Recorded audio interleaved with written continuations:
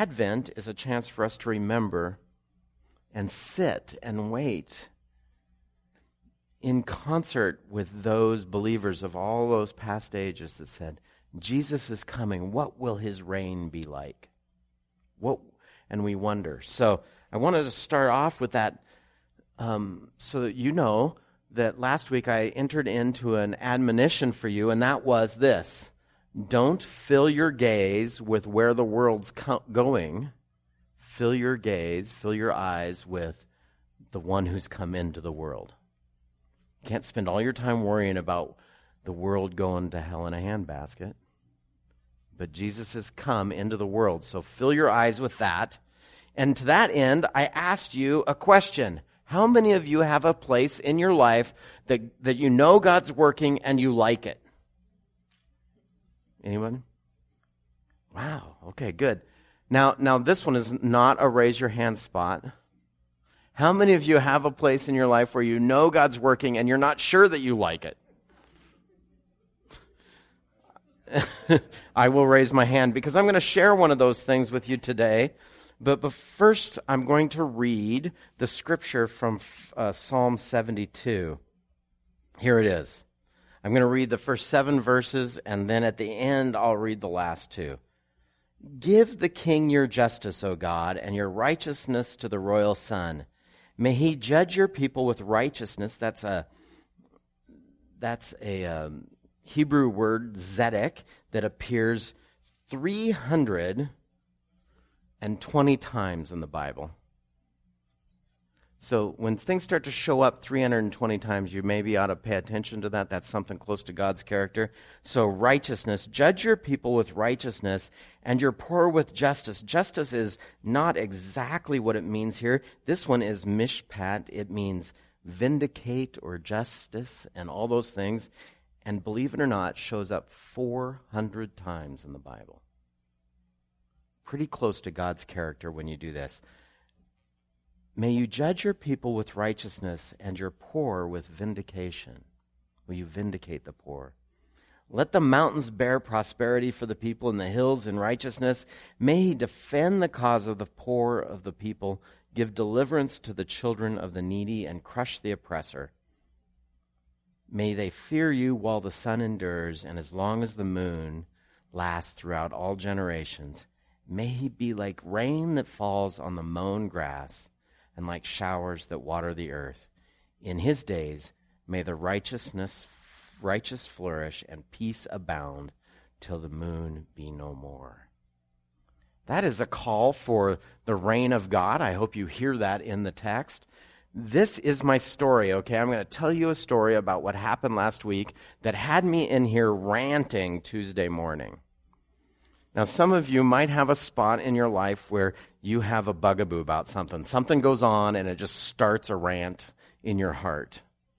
I have one of those spots. Right now, God's talking to me about getting rid of it. And it's that spot that God's working that I'm not overly happy with. Because it's hard. But customer service just drives me a little batty when it's bad. And so I had one of these moments where I went into a coffee shop and I got in line and there was 2 cars there and I thought, well, it doesn't really matter which lane I get in because I'm just behind one person. So I got in one, and while I sat there for the next 15 minutes, 4 cars went through the other side. And a gal that worked there came out and delivered coffee to the car behind me, and then went back in and got coffee and then delivered it to somebody in the other line. And I was sitting there going,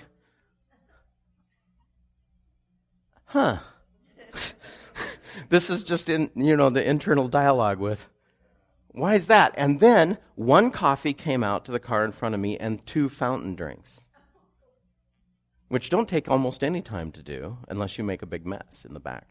But I was sitting there, and just to set this thing, I had a meeting set for my office at 10 with the leaders of the 5 friendship feasts. Now, if you don't know what the friendship feasts are, the Monday meal that we serve here is one of them. The Seventh-day Adventist Church does Tuesday, the Free Methodist Church does Wednesday, the Catholic Church does Thursday, and the UCC Church does Friday. All of the people that are the leaders of those were in there because on Friday before, the editor of the newspaper asked me if there was any way that we serve the homeless in this community. She's brand new, and I was in there because I manage the faith column. And I said, yes, there is. There's a meal each day of the week. And she goes, I would love to meet them and do a story about those meals. And I thought, well, I think I could make sure that 3 of those were in that room on Tuesday right after I meet with one of them every Tuesday at 9 to 10. So that one, she'll be there. And the other one sits about 8 feet from where I sit. So it's usually pretty easy to get Margene in a meeting because she's my administrator. And the one from the UCC, he's on a number of boards with me, and it's super easy to get there on Tuesday. And I thought, sure, you come to my office at 10, and I'll have at least 3 of those leaders in the room. And then I went about making it happen. And lo and behold, I managed to get a hold of 2 that I had never met and get them to commit to coming. And so I'm pretty excited, and I've got a 9 o'clock, and I've got a bunch of work to do, but I'm going to cough up my office for however long the editor of the newspaper and these meals need it. And so I'm trying to get everything ready for them, and I'm in a rush, and I get into this line at the coffee shop.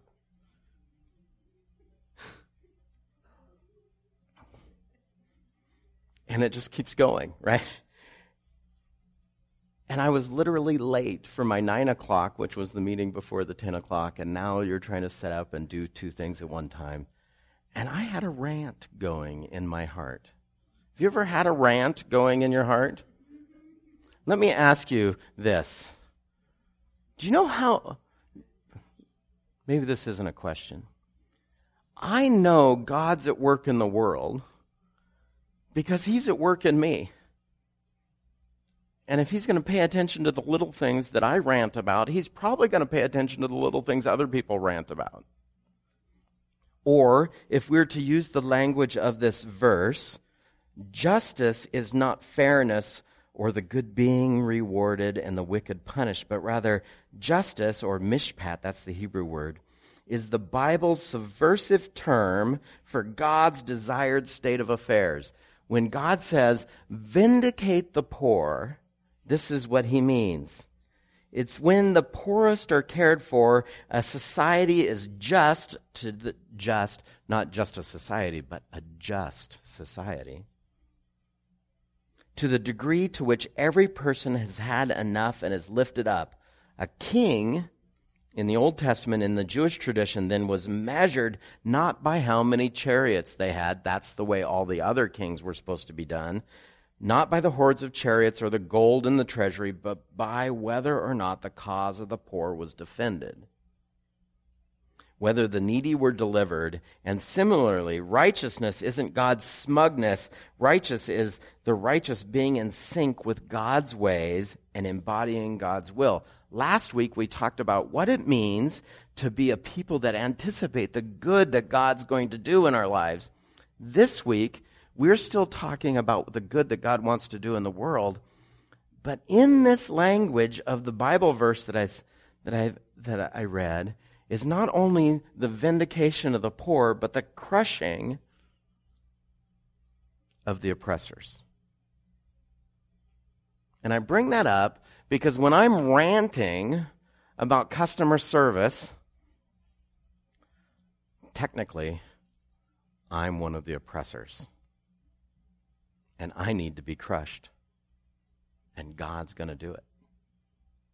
So right now, I just want you to know that God's working on something that's been a bugaboo for me. And I say bugaboo, a soapbox for me since I ran my own company for 20 years. Bad customer service. Let's see, how do I say this? It's not that it drives me crazy because the trip isn't that long. But it's the indicator light that I'm already at it, if you will. And I want you to hear that God's working on me, but God's working in the world as we don't spend all our time gazing at what's going wrong in the world, but rather we spend all our time looking at the one who has come into the world, namely Jesus. As he starts, as our future begins to invade our present, God's kingdom begins to build in our lives, the spots in our lives where we're the oppressors. Now, I don't want you to raise your hand, but have you ever numbered yourself amongst the oppressors? I didn't really think, I mean, really, that's somebody else's problem. And I just want you to know that when I got my drink and I left, I managed to not rant and yell at the customer service person doing that. That's not always them, right? So it's just exactly the same as if you go to a restaurant and the service is really slow and you yell at the waiter or the waitress. It's really often not them. So at that spot, when you treat somebody badly, I hate to say this, when I treat them badly, I'm one of the oppressors. And as God's kingdom begins to invade my life and grow in it, those areas where I'm the oppressor, they have to go away. Is that the truth for you? So why did I ask you if God might be working in your life in some place that maybe you weren't so happy about it? Because this is where the rubber meets the road in the Christmas story. When Jesus comes as a babe in a manger, the cross is on the horizon. And if the cross is on the horizon, then so is the work of the Holy Spirit within us, telling us, hey, you know that little area over there that you get mad about? How about you and I work on that together? So if God is a God of action, and I believe he is a God of action because I know he's doing stuff in me, and frankly, I've had enough conversations with people in this service and the next service to know that he's working in all our lives. It's a bit provincial for us to say, well, he's working in our lives, but he's not probably working in everybody else's life that believes in him. So if you would expand your vision and your eyesight just a little bit to include the other people that are Jesus people. Now, you might not even think of yourself as a Jesus person because that comes in 60s language with some other stuff, like maybe barefoot and sandals. But if you love Jesus, you're one of his people. And your future is invading your present. If God's kingdom is in your future, it's in your heart. If God's at work in you, then he's at work out amongst the people. And I would tell you that the church is not just those that believe in Jesus. The church is all those who believe, which means all those who have and all those that currently do, and all those who will believe but haven't yet. That's the church. That's a pretty big group and pretty hard to know where the boundaries are. But if God's at work in me or you, then let's lift our eyes and look for God at work in other people. And we know that God's at work in the world that way because if anything matters, then everything matters. Not just the things that I think are important, maybe the things that God thinks are important. We like to pray over the big things in our lives, but big things are lots of little things that go together. How do you make a mountain out of a molehill is by adding things to it. One little step at a time. So as I do this morning, I want you to acknowledge, or at least recognize that your pastor is going, I've got an area that I need to submit to the cross because God's asking me to do it.